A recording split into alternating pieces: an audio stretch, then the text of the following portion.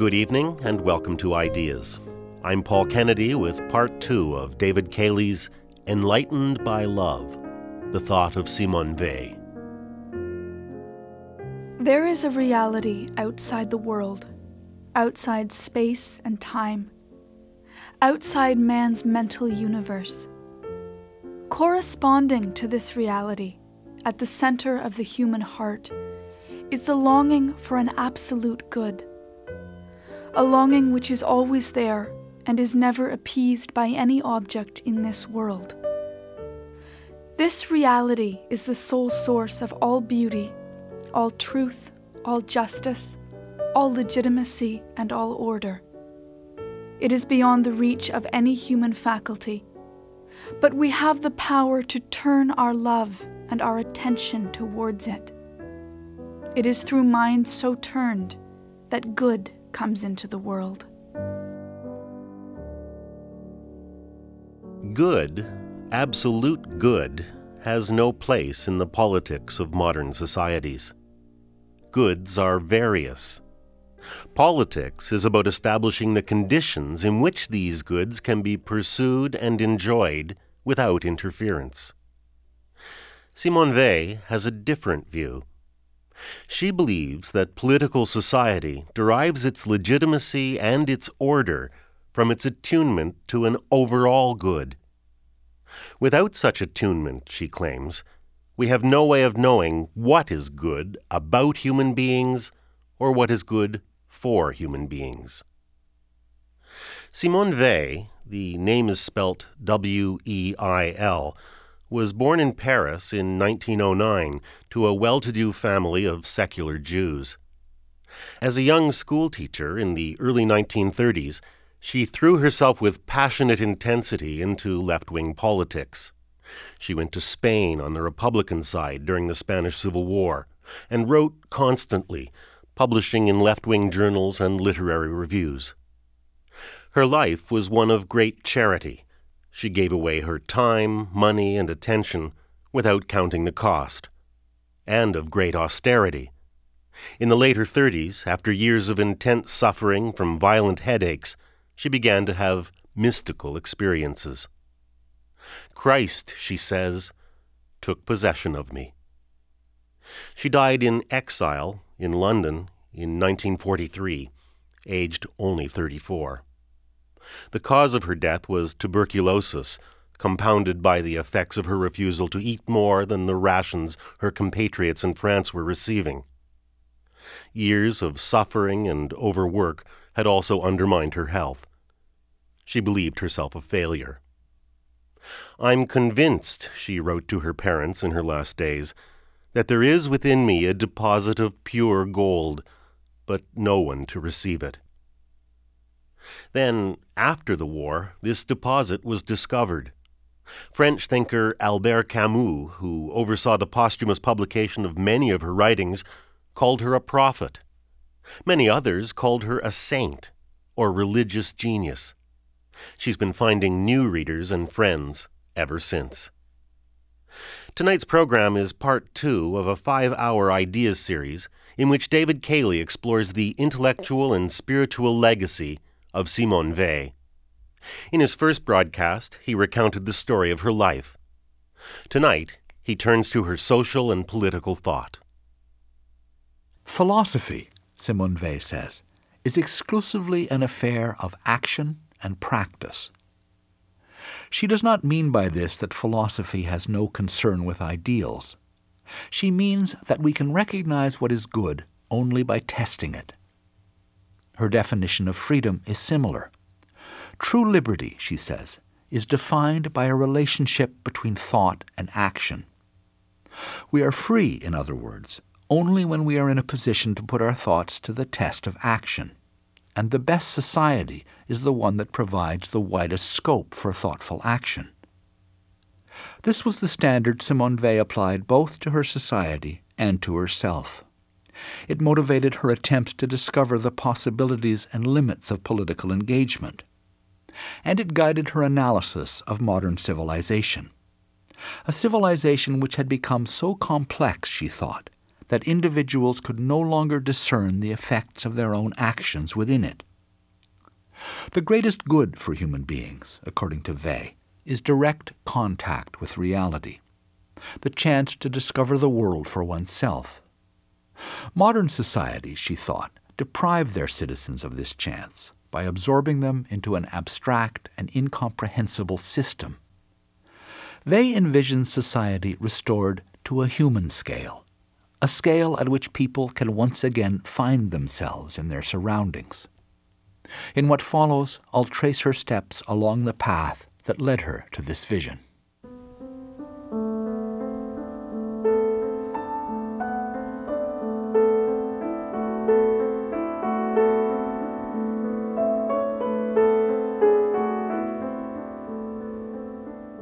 In December of 1934, Simone Weil took a job in a Paris factory which produced electrical equipment. Trained as a teacher of philosophy at the elite École Normale, she had been involved for a number of years in worker education and the politics of the left. Now she wanted to experience the reality of industrial labor herself. Weil had always questioned the privileges that went with her upper-middle-class upbringing, and often tried to set them aside. But it was only when she entered the factory, she said, that she realized how much her very idea of herself had been formed by the autonomy that was taken away from her there. I came close to being broken. I got up in the mornings with anguish. I went to the factory with dread.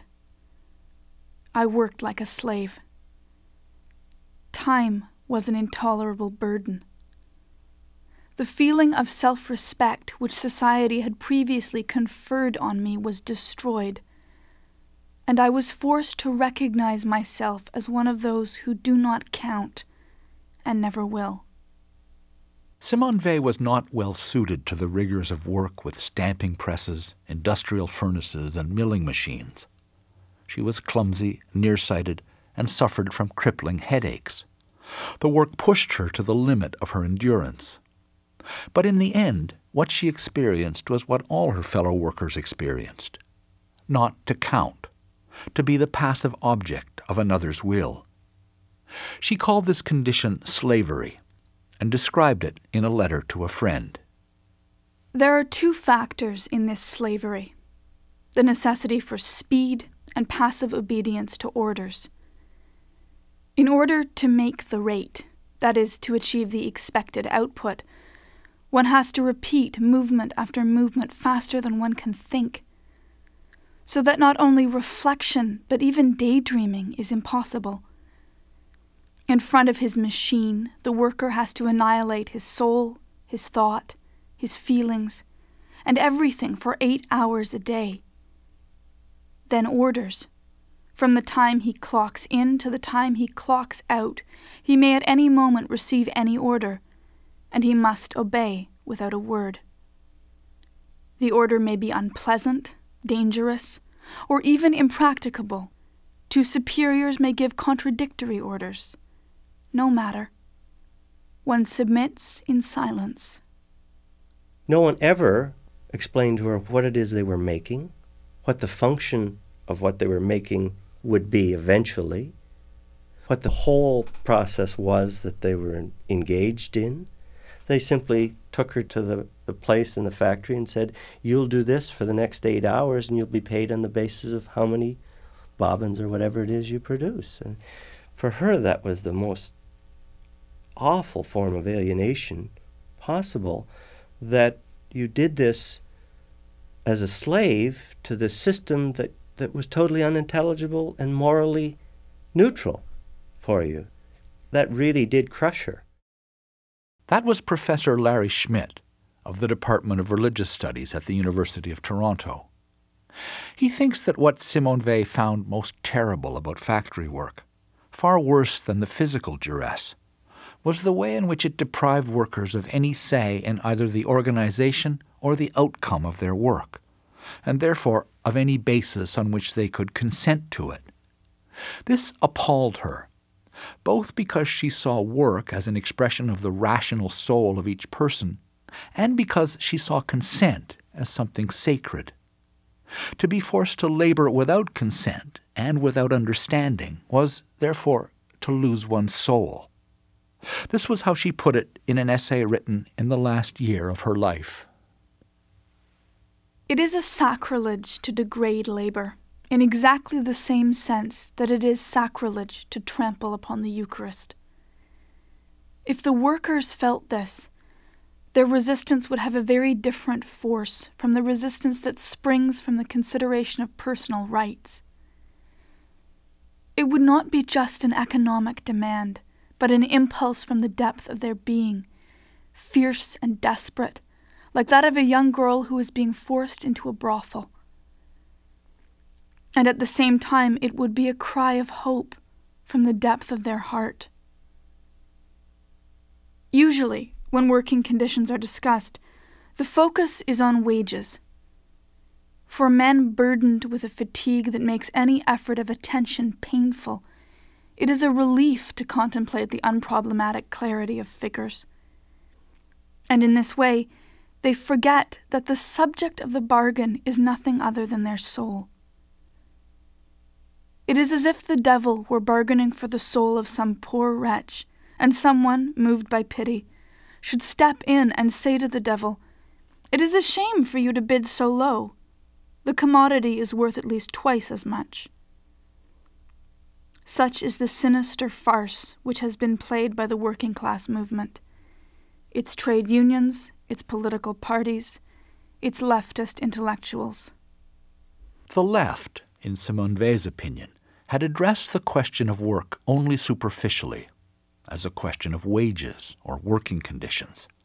But what is actually at stake, she says, is the soul. Work for Simone Weil is spiritual, not in any romantic sense. She recognizes that work can be harsh and tedious, but because it is the way in which reality enters the body, the way in which the inexorable passage of time and the resistance of things to our wills becomes undeniable. The mind, Weil says, dominates time, surveying past and future with a godlike freedom. Labor subjects us to time, subjects us to necessity, and makes us realize that we are finally things, material beings. When we recognize this condition, Weil says, we are close to salvation. But we must be able to recognize it and give our consent to it. Otherwise, it is mere slavery. And this is where Weil is most critical of the situation of the modern worker.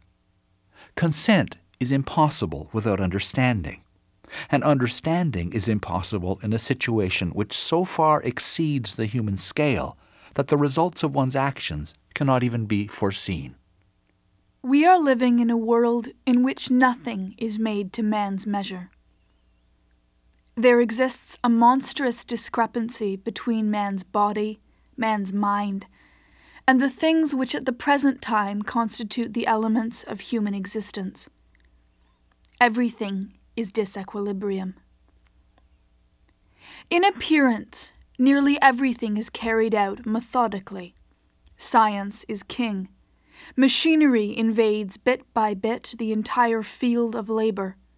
Statistics take on a growing importance. But in reality, methodical thought is progressively disappearing, owing to the fact that the mind finds less and less matter on which to bite. Science and mathematics form too vast and too complex a whole to be grasped by one mind.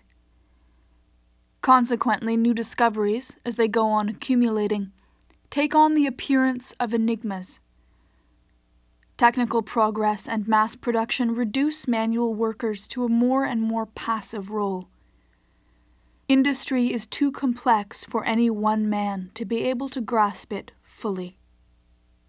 Production, Weil concluded, had become a vast automatism, obeying its own laws. Blind forces, money, machinery, bureaucracy, had usurped the place that should belong to thought. Science, too complex and arcane to be understood, had become a new mystery religion.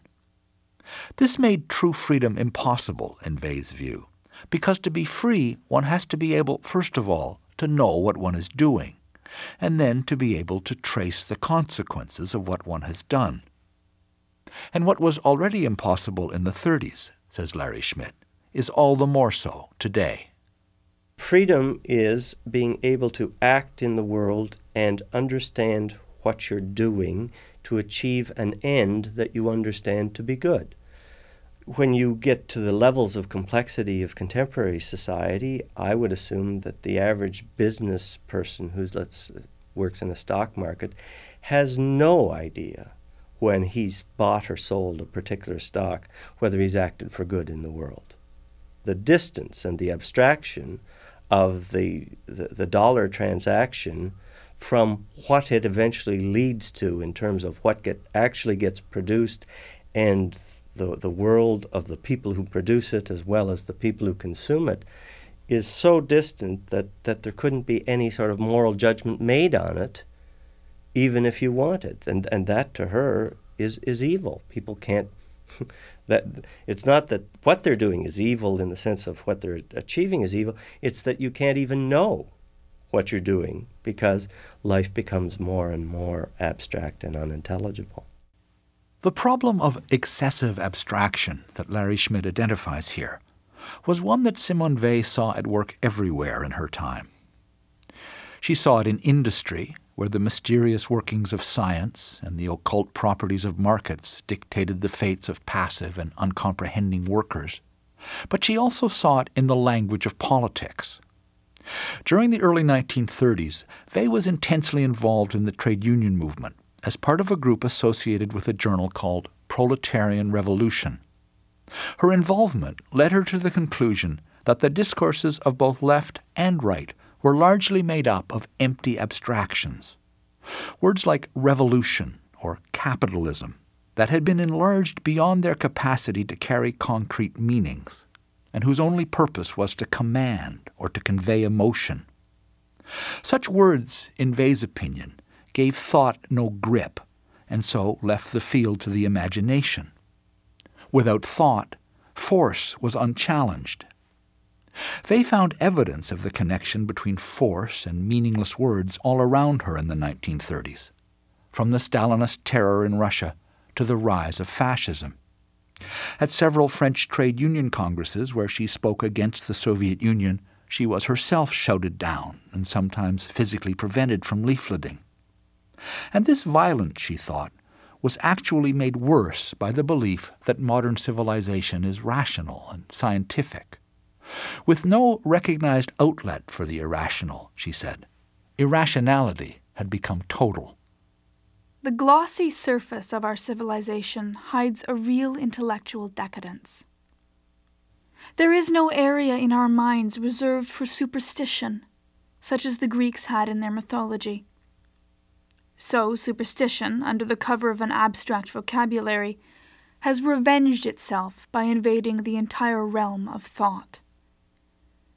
Our science is like a store filled with the most subtle intellectual devices for solving the most complex problems, and yet we are almost incapable of applying the elementary principles of rational thought.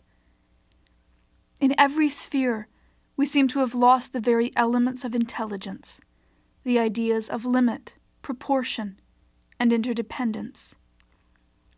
Our political universe is peopled exclusively by myths and monsters.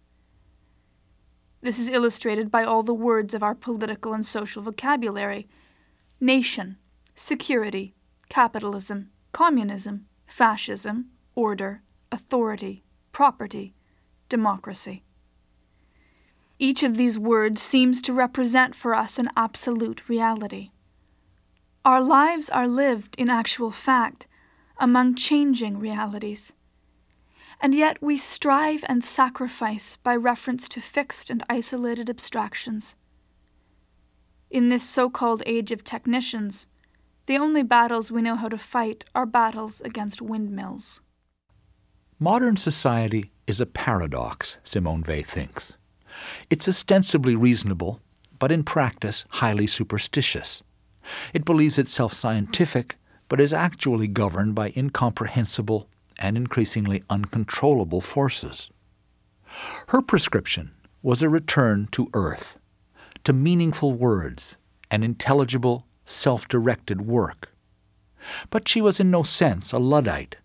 She sometimes wrote quite glowingly of machinery and anticipated possible benefits from automation.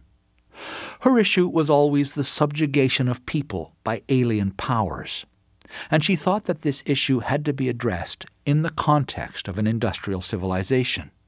To escape back into primitive life is a lazy solution, she wrote. The original pact between mind and world must be rediscovered through the actual civilization in which we live.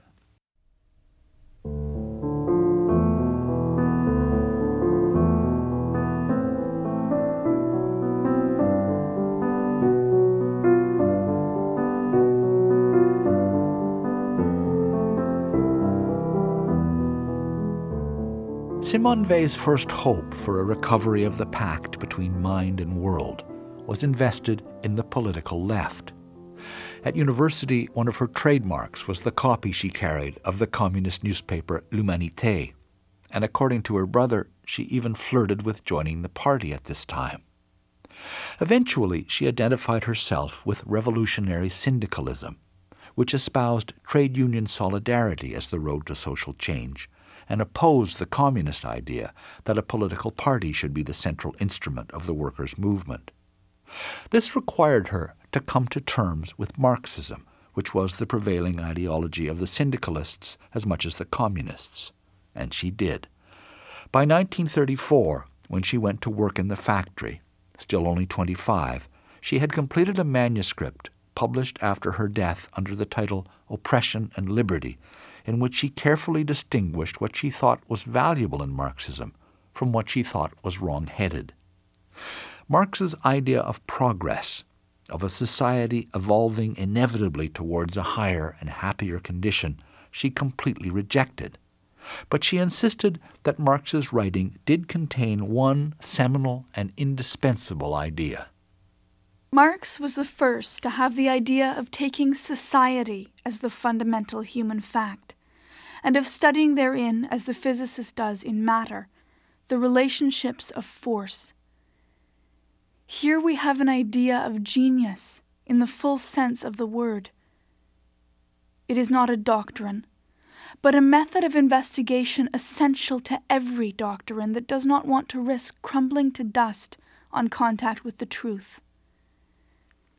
But having had this idea, Marx hastened to render it barren by plastering over it the wretched cult of science of his time.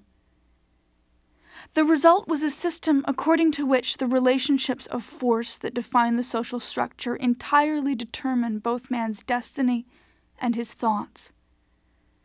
Such a system is ruthless. Force counts for everything. No hope is left for justice. There is not even the hope of conceiving justice, since all that thought supposedly does is reflect the relationships of force. But Marx was a generous soul, and the sight of injustice made him suffer. This suffering was intense enough to have made it impossible for him to live had he not harbored the hope of an imminent and earthly reign of complete justice. In previous centuries, those who required such certitude rested it on God. Then 18th century philosophy and the wonders of technical science seemed to carry man to such heights that this habit was lost. But later on, when the radical inadequacy of everything human began to be felt once more, it became necessary to seek for a support.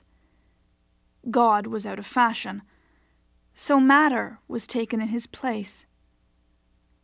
Man cannot bear for more than a moment to be alone in willing the good. He needs an all-powerful ally. If you do not believe in the remote, silent, secret omnipotence of spirit, there remains only the manifest omnipotence of matter.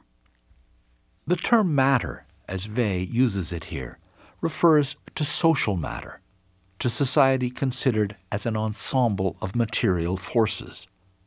Marx, Weil thought, was right in supposing that society is a material thing, bound by inexorable laws, but wrong in supposing that this social matter contains within itself the germ of inevitable progress.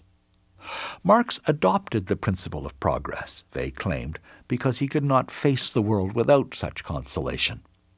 To her, this was merely wishful thinking, tricked out as a science of historical materialism.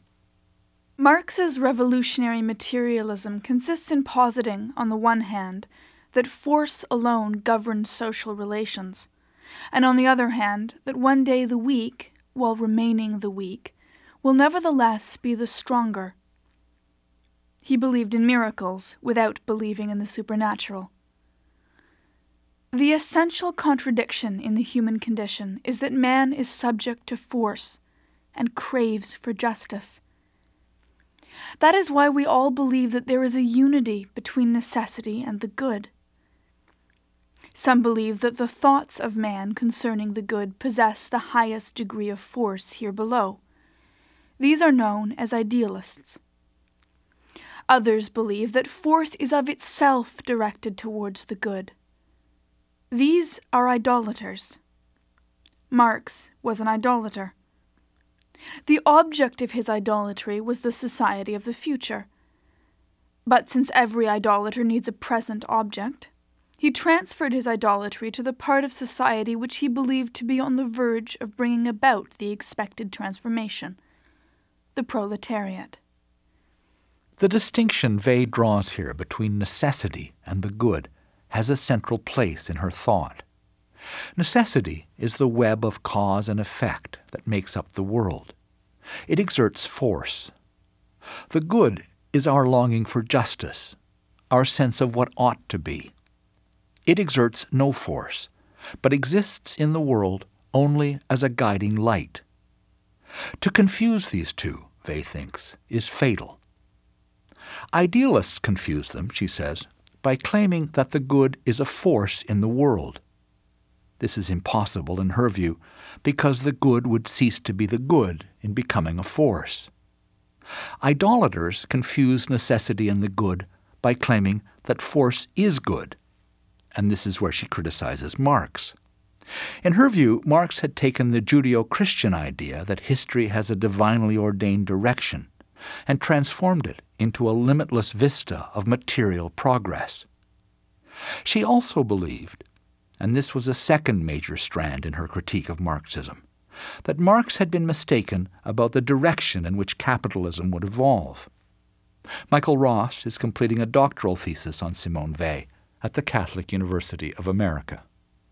She argues that Marx didn't quite grasp, and Marxists haven't grasped at all, the evolution of modern industrial society, capitalist or later on communist, especially with the emergence of bureaucracy, which she identifies as having its source in the separation between ownership and management.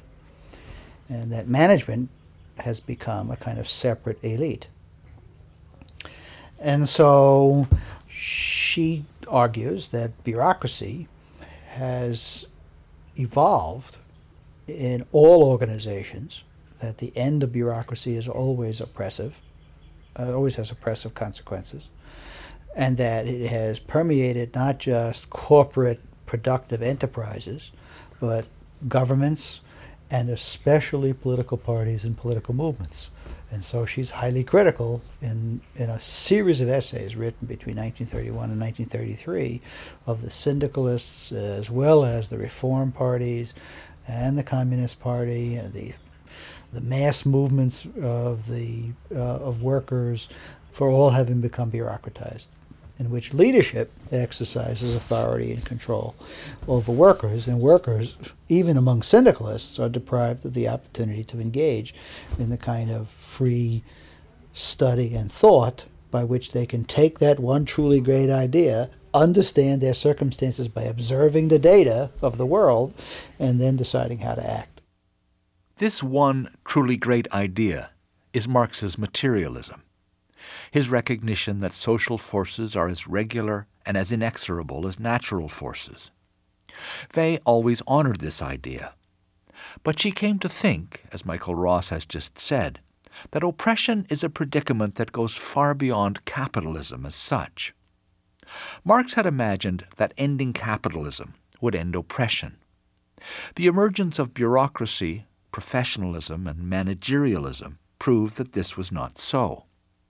Sauvé undertook a more comprehensive analysis.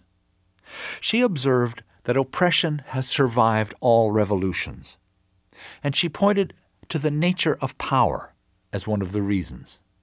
There are two struggles which every man of power has to wage. The first against those over whom he rules, the second against his rivals. And these two are inextricably bound up together and constantly rekindle each other. This most fatal of vicious circles drags the whole of society in the wake of its masters in a mad merry-go-round. Power, if one examines it closely, shows itself to be a fiction. There is, in its very essence, a fundamental contradiction that prevents it from ever existing in the true sense of the word. Those who are called the masters are ceaselessly compelled to reinforce their power for fear of seeing it snatched away from them, and are forever seeking a dominion essentially impossible to attain. It would be otherwise if one could possess in oneself a force superior to that of many other men put together, but such is never the case. The instruments of power, arms, gold, machines, magical or technical secrets, always exist independently of him who disposes of them, and can be taken up by others. Consequently, all power is unstable. There never is power, but only a race for power, and there is no term, no limit, no proportion set to the efforts that it exacts. Agamemnon sacrificing his daughter lives again in the capitalists who, to maintain their privileges, acquiesce light-heartedly in wars that may rob them of their sons. Agamemnon was a legendary Greek king whose story is told in the Iliad and in the tragedies of Aeschylus. A Trojan named Paris had seduced and carried off the beautiful Helen, wife to Agamemnon's brother Menelaus. Agamemnon assembled a Greek fleet to sail to Troy and recover her, but the fleet was becalmed by Artemis, a hostile goddess. To placate her and reach Troy, Agamemnon sacrificed his daughter Iphigenia. The Greeks then fought at Troy for 10 years, ostensibly over Helen. The whole story for Vey was a parable of the way force dominates those who think they can control and use it for their own purpose. She took it up in an essay written in 1937, which she called "Let Us Not Restart the Trojan War." The Greeks and Trojans massacred one another for 10 years on account of Helen. Not one of them, except the dilettante warrior Paris, cared 2 straws about her. All of them agreed in wishing she had never been born. The person of Helen was so obviously out of scale with this gigantic struggle that in the eyes of all she was no more than the symbol of what was really at stake. But the real issue was never defined by anyone, nor could it be, because it did not exist. For the same reason, it could not be calculated. Its importance was simply imagined as corresponding to the deaths incurred and the further massacres expected. And this implied an importance beyond all reckoning. No one felt the cost was too great, because they were all in pursuit of a literal non-entity, whose only value was in the price paid for it. Most of the conflicts that are taking place today have even less reality than the war between the Greeks and the Trojans. At the heart of the Trojan War there was at least a woman, and what is more, a woman of perfect beauty. For our contemporaries, the role of Helen is played by words with capital letters.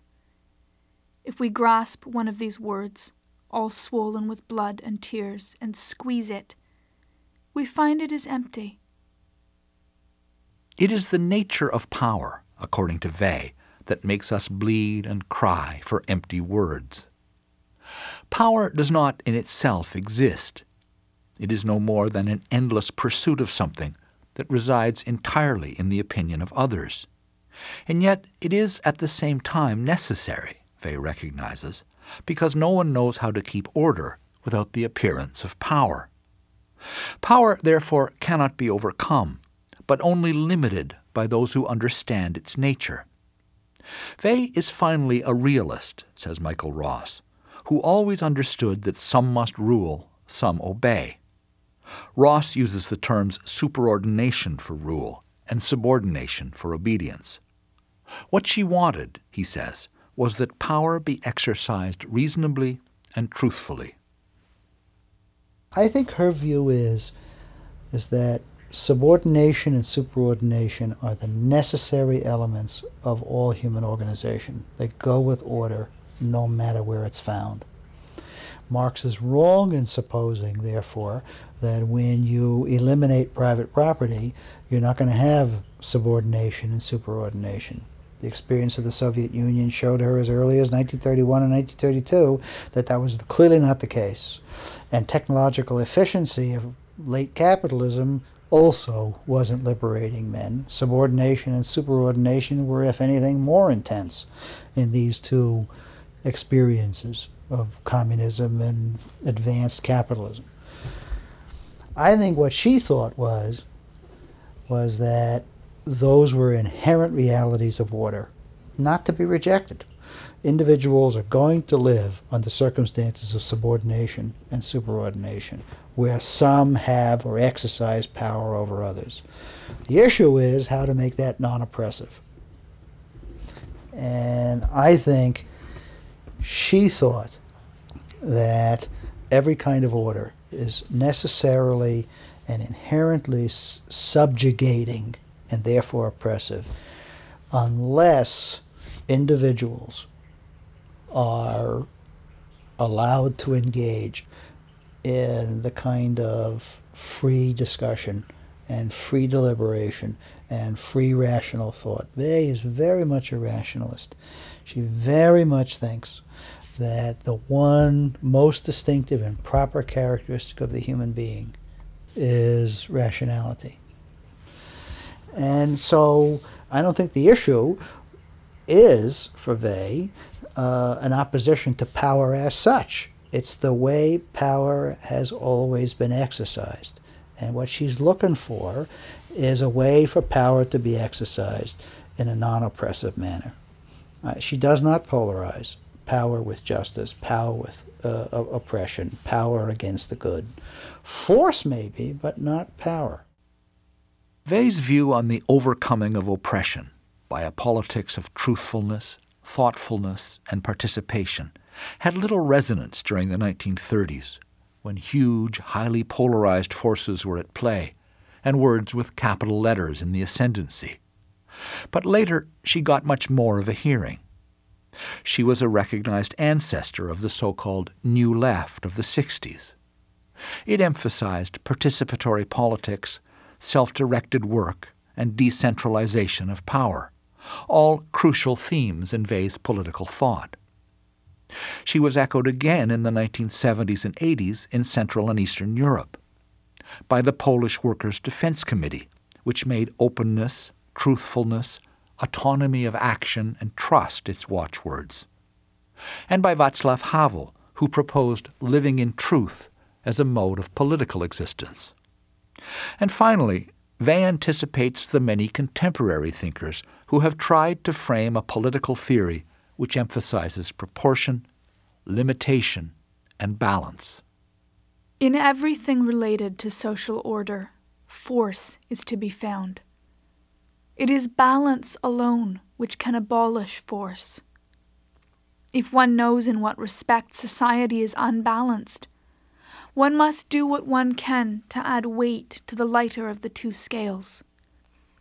Although the weight is bound to be evil, by using it with the intention of re-establishing the balance, it may be one thereby avoids any personal degradation.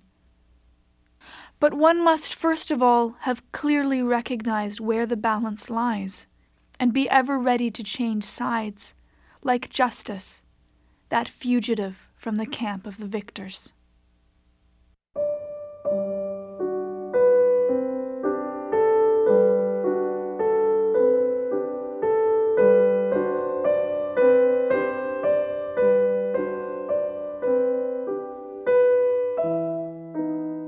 Simone Weil's political philosophy pits the imaginary against the real.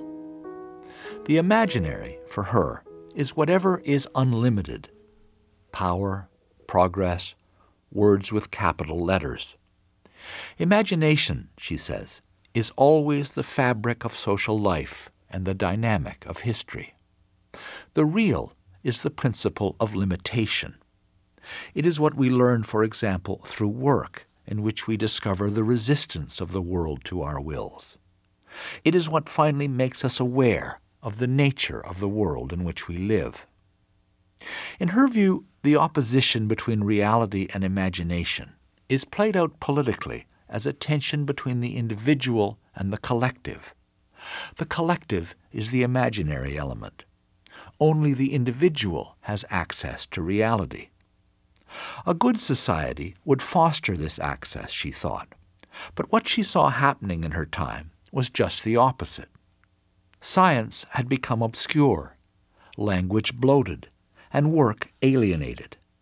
Institutions had grown ever larger and more centralized, culminating in the modern state, which had gradually displaced all other claims on people's loyalty and obedience. Its epitome could be seen, she believed, in Hitler's Germany. How then was the human scale to be restored? Weil got a chance to try and answer this question in the last year of her life. It was 1943, the middle of the war, and she was working for the Free French, Charles de Gaulle's French government in exile in London. There she was asked to contribute her ideas on the reconstitution of France after the war.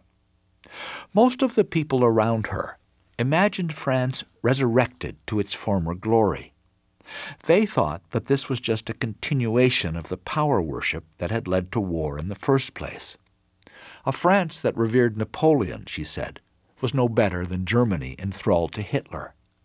She thought the collapse of France called for a much deeper rethinking, and that was what she tried to do in the long essay that was published after her death as The Need for Roots. In this essay, Weil argues that a society can only be good when it recognizes that the source of its goodness lies beyond the reach of any human institution. This was how she expressed the idea in a paper written at the same time and in the same vein as The Need for Roots. There is a reality outside the world, outside space and time, outside man's mental universe.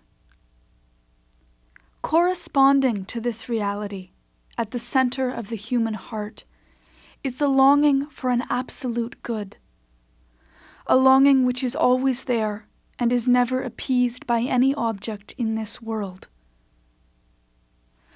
This reality is the sole source of all beauty, all truth, all justice, all legitimacy, and all order.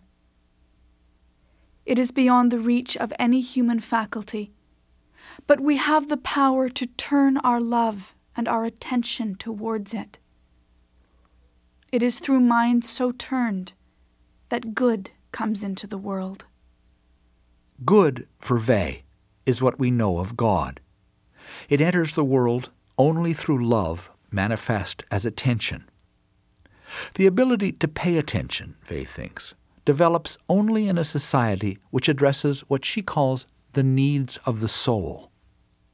In The Need for Roots, she mentions a variety of such needs, ranging from order, obedience, and truth on the one hand, to equality and freedom of opinion on the other. Society exists, she says, to nourish these needs. Relations between the collectivity and the person should be arranged with the sole purpose of removing whatever is detrimental to the growth and mysterious germination of the impersonal element in the soul. This means, on the one hand, that for every person there should be enough room, enough freedom to plan the use of one's time, the opportunity to reach ever higher levels of attention, some solitude, some silence. At the same time, the person needs warmth, lest it be driven by distress to submerge itself in the collective.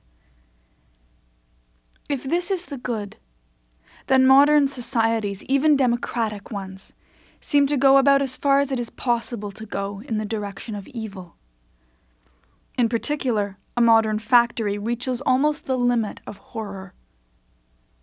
Everybody in it is constantly harassed and kept on edge by the interference of extraneous wills, while the soul is left in cold and desolate misery. What man needs is silence and warmth. What he is given is an icy pandemonium. Social conditions should be so arranged, Vey says, as to foster what she calls the impersonal element in the soul. What she means by the impersonal is what we have in common as human beings.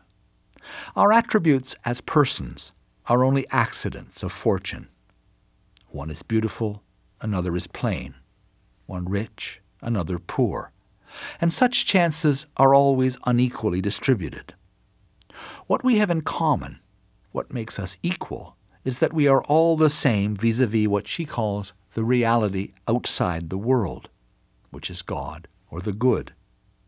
This common link to an eternal and unchanging good is the source of our dignity, our equality, and our obligations one to the other.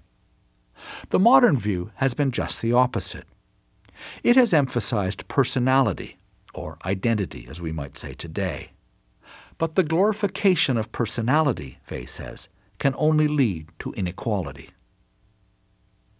The full expression of personality depends upon its being inflated by social prestige. It is a social privilege. But to the dimmed understanding of our age, there seems nothing odd in claiming an equal share of privilege for everybody, an equal share in things whose essence is privilege. The claim is both absurd and base. Absurd because privilege is by definition inequality, and base because it is not worth claiming. Unhappily, those who monopolize public discussion are themselves privileged. So they are not the ones to say that privilege is unworthy to be desired. They don't think so. And in any case, it would be indecent for them to say it. Many indispensable truths go unspoken for reasons of this kind. Those who could utter them cannot formulate them, and those who could formulate them cannot utter them. If politics were taken seriously, finding a remedy for this would be one of its more urgent problems. The privileged, according to Vey, have the public ear, but cannot admit their privileges are merely their good luck. The less fortunate know the truth, but have no voice. So the absurd claim of privileges for all, she says, dominates political discussion. The way out of this dilemma, says Vey, is to recognize that our roots are in what she calls the supernatural, by which she means the reality that transcends space and time. Only heaven, she says, can give us back the earth. Supernatural good is not a supplement to natural good. It would be nice if this were true, but it is not. In all the crucial problems of human existence, the only choice is between supernatural good on the one hand and evil on the other. To put into the mouth of the afflicted words from the vocabulary of middle values, such as democracy, rights, personality, is to offer them something which can bring them no good and will inevitably do them much harm. These notions do not dwell in heaven. They hang in the middle air, and for this reason they cannot root themselves in earth. It is the light falling continually from heaven which alone gives a tree the energy to send powerful roots deep into the earth. the tree is really rooted in the sky. It is only what comes from heaven that can make a real impress on the earth. Modern societies can regrow their roots, Vey says, only insofar as they reorient themselves towards an eternal and unchanging good. This is a view that makes modern liberals nervous. They claim, with considerable evidence, that talk of the good leads sooner or later to an attempt to enforce this good on everyone. Their solution is to leave everyone to pursue their own good. But such freedom often ends in a different kind of tyranny, in which the state, the market, or the crowd becomes the final good. Vey is interesting because she combines her devotion to the good with a profound commitment to freedom from oppression. This opens a new path in which freedom and the good are not thought of as opponents, but put into relationship. To understand this path, we will have to go deeper into Vey's understanding of the good, and that is where I will resume in the next program of this series.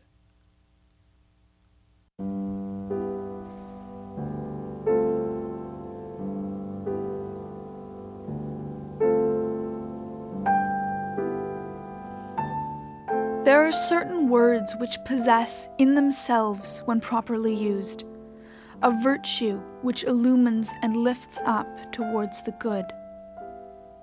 These are the words which refer to an absolute perfection which we cannot conceive. Since the proper use of these words involves not making them fit any conception, it is in the words themselves, as words, that the power to enlighten and draw upward resides. What they express is beyond our conception. God and truth are such words, also justice, love, and good. It is dangerous to use words of this kind.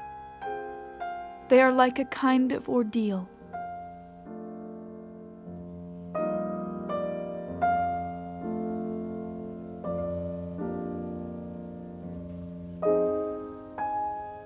On Ideas, you've listened to Part 2 of Enlightened by Love, the Thought of Simone Weil. The series continues tomorrow night with a program on Simone Weil's religious thought. Tonight's program was written, presented, and produced by David Cayley, with the assistance of Linda Shorten and Dave Field. Readings from Simone Weil's writings were by Kate Cayley. The incidental music was taken from the piano works of Eric Satie. The executive producer of Ideas is Bernie Lucht, and I'm Paul Kennedy.